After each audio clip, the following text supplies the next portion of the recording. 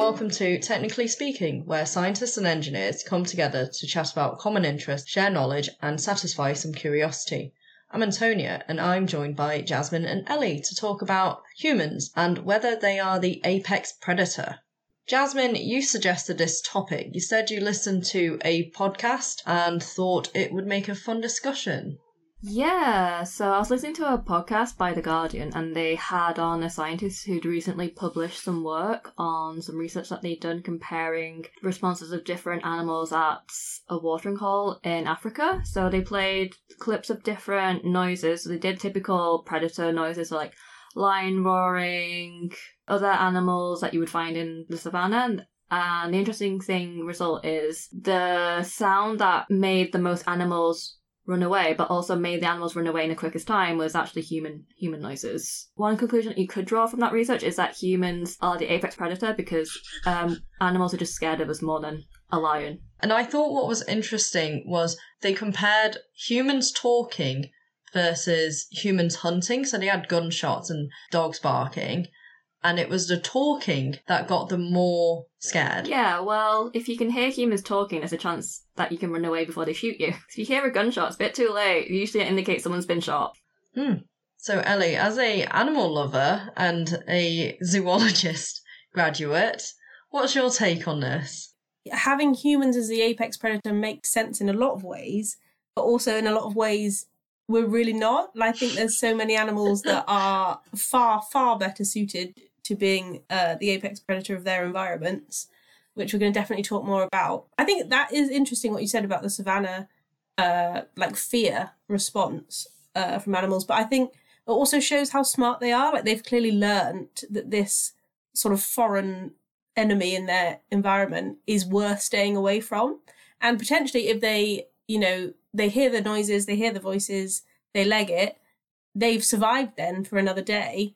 And then who's to say that they haven't snuck round behind your vehicle or your, party, and they're going to now, drag you off into the bush because they've learnt, about everything like that. So I think it's really interesting. And I think largely I probably hold the position that we are not the apex predator, but I'm interested to discuss it more. Okay, early conclusions. You said something rather specific there, Ellie, about being the apex predator of their environment. Could you expand on that more? Yeah, so we should probably define what we mean by apex predator in the first place. So I would say that an apex predator is an animal that has no natural predators of their own in their environment and therefore is at the top of the food chain.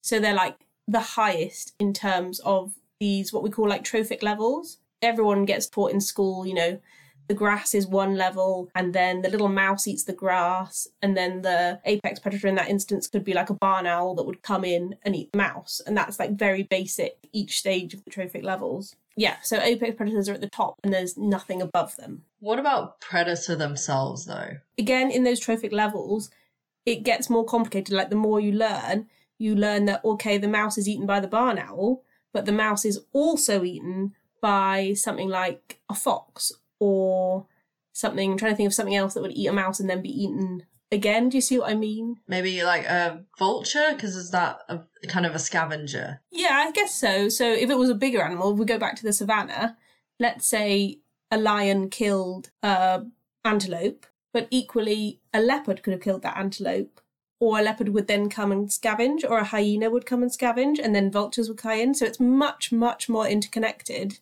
and there's much more, instead of just one thing eats another thing, there's branches and webs coming out of all these levels. So a predator can be eating another animal in that ecosystem, but it doesn't necessarily mean that another animal isn't going to come and eat it if it gets a chance, or that there isn't more things at play. And lots of predators, you read in the textbooks, lions eat antelope, but lions will probably eat anything they can get their hands on if it's worth it, or if it's injured, or, whatever. So there's more nuance to it there. Do you think hunting specifically is a predator behaviour? Because, we talked about some of the other animals that might happen to eat something because it's already dead. Yeah. But were they necessarily a predator, or are they just a carnivore or an omnivore? In zoology terms, I would say predators usually would hunt and kill their prey items. Like a vulture, I wouldn't technically class as a predator because it's a scavenger. First and foremost, it's not actively killing another creature. There are like animals who are omnivores, but they don't hunt, they just scavenge. So like panda bears, no one would say they're a predator, but they are omnivores, and if they do come across like a dead animal, they will eat it. Yeah, lots of animals are opportunistic, Yeah. so if they find something that's already dead. Pigs as well, they'll eat other dead pigs if there just happens to be a dead pig. Yeah. But we also think about predators as kind of aggressive animals. Does that also include organisms that might kill, but not necessarily eat what they've killed? We were considering how mosquitoes are great at carrying disease, but I don't think they're trying to kill people to eat, but they kind of feed off them. I know what you mean. There's an interesting one about mosquitoes because, yes, by carrying malaria and other diseases, they kill far more people per year than a lion or a shark or anything like that. But in terms of how we defined apex predator, lots of things eat mosquitoes. Bats, birds, geckos, lizards, all things like that. So in terms of numbers of death, they're probably easily the highest. But in terms of being an apex predator, I don't think you could class them in the same way because they get eaten probably all the time. Well, largely. And also they don't live very long. I feel like they're not as cool as like a polar bear or a great white shark or something like that. Like you have to have a bit of badass part of your persona, I reckon, to be a true apex predator. And a mosquito is just like I could kill a mosquito. Surely it can't be an apex predator. It's deadly, but not a predator. Not because it's a mosquito, more because like it just happens to carry around something that can kill lots of people. Yeah, exactly. It's a byproduct. It's like rats and the Black Plague. Yeah, exactly. Like rats. Realistically, I could probably kill a rat if I had to. I wouldn't want to. But yeah, the Black Plague, it was just because it was on the fleas, wasn't it? Or something? Yeah, it's on the fleas. Yeah, which again is like the mosquito thing, like tiny insects transmitting diseases that kill lots of people doesn't mean they're apex predators. They're just annoying. So talking about if you had to kill a mouse, you probably could. There comes this like argument of hierarchy. Like, at what point would you say is the cut-off that you could beat another animal if you had to? Talking about humans. What, you reckon you could kill another person? I mean, people do kill other people, so... I mean, yeah, it's like strength, isn't it? Because there's no way I'm beating a tiger, a polar bear, a great white shark. I'm instantly, me on my own, in their environment, I've got no chance. But what about our environment? What's our environment then? Is it the built environment? Well, I think if I had a great white shark in the streets of Cambridge, I'd probably be okay. I think I might win that one. Just walk away. But even a polar bear in Cambridge, I don't think I wouldn't win. You just wait. But it's like why people panic when like stuff escapes from zoos and circuses, because realistically they could kill you, even in your village or your environment. So, sounds like we're not the apex predator in that case. But then I guess you have to bring in like intelligence into it as well, because killer whales are crazy intelligent.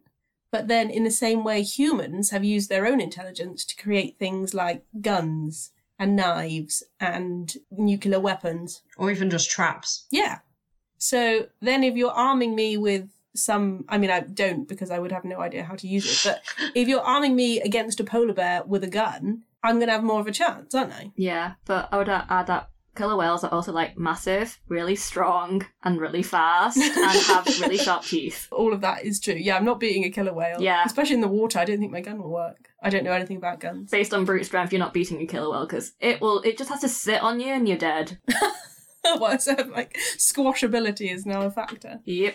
But this is like common, right? You're seeing the theme between all these apex predators is that they're larger, equipped to kill things. They've got big teeth, they've got big claws, they've got muscle. They're really strong. They've got more intelligence. Like you can see it mapped out across, the Arctic, the jungle, the savannah. It becomes easy to see why these animals are at the top of the food chain. So what used to eat humans? A lot of animals. Yeah, but is there any, animal which evolved to eat us as a species and they kind of expect it? Or do you think we've wiped them all out? We basically wiped them all out because we invented weapons. So, like, things that did hunt us, we either killed them to extinction or made sure that they knew to be scared of us. Yeah, I think that's true. Like, we wiped out wolves from the Yep. UK. And bears. And bears and lynx, which I don't know necessarily a lynx would have taken a human, but it would have taken... A small child would have taken a small child. If it got to us before we became big enough. Yeah, before you reached adulthood, it could have taken you. Also, like, large birds of prey, like, can genuinely, like, pick up a small child, because that does happen. Because they can also pick up small dogs. I think small dogs are still smaller than most human children, though. Yeah, small dogs is quite common, like chihuahuas, a baby. But not, the large eagles that were in Lord of the Rings. No, I mean, if they existed, they could, like, definitely hunt humans. Oh, there was a large eagle that existed in the fossil record. It's really cool. Oh, I can't remember what it was called. But it had, like, a 12-foot wingspan or something. So, like, it was really big. Wow. Really big. And I think when we wrote the article, I think we theorised that it probably could have lifted Frodo. Frodo's really small, though. Yeah, well, true, but... We need it to lift Gandalf, and then we can say, yes, it can lift humans. Yeah, hang on, this is it. 60,000-year-old eagle with 3-metre wingspan Nice. probably could have lifted Frodo. So it's not, realistically, it's not even that long ago, 60,000 years. Yeah. 9.8 feet, for anyone who prefers feet to metres. And we can all agree that dinosaurs, at least the predatory dinosaurs, if they coexisted with humans, they definitely would have hunted us, and we would have been easy prey because... We're so small. Well... And slow. And we have no weapons. I think they say the only thing you can outcompete an animal on is stamina, because we're really slow across short distances compared to most of the animal kingdom. We're terrible at climbing compared to most of the animal kingdom. We can't fly. We can't fly and we can't really swim that far, realistically. But the only thing we can do well is run long distances slowly. So, like, our stamina compared to pretty much anything else, like, people do ultra marathons and ultra marathons because we're really good at running slowly for a long time. Like, you have to train, but that's, like, inbuilt into people. Is that because we're a migratory species, evolutionary-wise? Yeah, I don't know really where that comes from. I think probably the lack of being good at anything else, that was what was left over. I thought it was just our big brains that helped us compared to any other physical attribute. I think the brain does help, but you need other physical attributes because otherwise you're still going to be easy prey. I mean, the brain has led to the invention of, all these weapons and complex technologies that would help you in that situation. So definitely can't count out intelligence. Yeah, for sure. Yeah, so talking about our big brains and our ability to create things, we've also managed to create quite a lot of weaponry. And you said earlier we wiped out quite a few species in the UK. I think you also had a statistic about what percentage of species we've wiped out or made extinct. So the exact figure's pretty difficult because when you talk about percentage of species, one key component is how many species there are, and we're always discovering new species every single year. So that makes it really difficult to actually quantify. And some figures have it that we've actually killed species that we didn't actually know existed. So quite difficult. But there's some estimates for different types of species. I'm just going to go off of what a UN report has found in terms of species that are now threatened with extinction rather than made extinct for a bit more certainty. Currently there are over 157,000 species that are at the risk of extinction, including 41% of amphibians, 37% of sharks and rays, 36% of reef-building corals.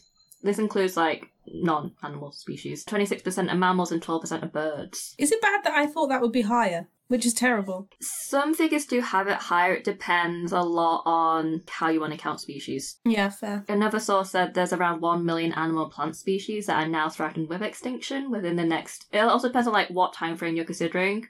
So if you consider a shorter time period, then it's going to be a smaller number than if you consider decades. Yeah, absolutely. Across the world, we've caused a lot of issues in terms of wiping out species. Yeah. Because we killed wolves, bears, all that sort of thing that were a threat to us. But then also we ate a lot of stuff to extinction as well, didn't we? Because we ate the dodo to extinction. We didn't eat it to extinction. When humans first arrived in Australia, there were giant sloths. Basically, because we destroyed their habitat, they're now extinct. But we now have their smaller cousin, the regular sloth. It's like New Zealand as well, isn't it? Like those island nations, you can see there's no apex predator on New Zealand because they evolved in isolation. All the flightless birds. Yeah, exactly. Flightless birds, they didn't need to fly to get away from predators, so they became flightless, which is, I mean, now terrible because we've introduced rats and cats and all of that sort of thing and they get wiped out, but is so fascinating in terms of the ecology because there isn't a big predatory animal that was going around eating all these things. So they didn't have that sort of evolutionary arms race to develop defences to get away from them. And now all the little kiwis are small and defenceless, but so cute. And the wombats. And the koalas. Although they're not birds, but all these defenceless cute animals that have no predator. Would the Tasmanian devil be counted as a predator? Because I think they hunt. They'll be like the closest thing to an apex predator. That is a good question. I don't know off the top of my head what their diet would be. They're quite small, is the only thing. They are small. But they're ferocious. I think they probably eat mice and rats and birds' eggs and stuff like that, but I couldn't tell you for sure. But yeah, it's what eats them, right? So what's going to eat a Tasmanian devil? And I don't think there's much. What's the biggest thing in New Zealand? I would kind of assume it'd be whatever's the biggest. In New Zealand, seals, probably, in terms of body mass.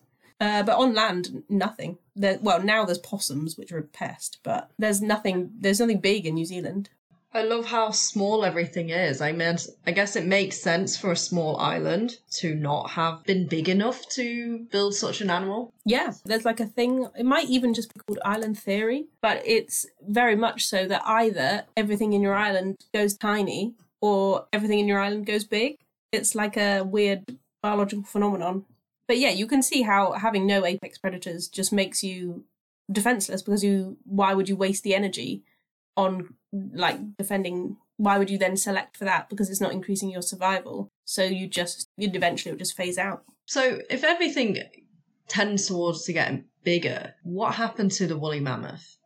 Because you'd think that they like had a lot of natural defense against the cold, and then anything trying to eat it, I feel like would just get hair just stuck in their teeth and they're probably just tangled, and then by that point the woolly mammoths probably run off. I don't actually know really what happened to the woolly mammoth. Did we as a prehistoric human race kill it off?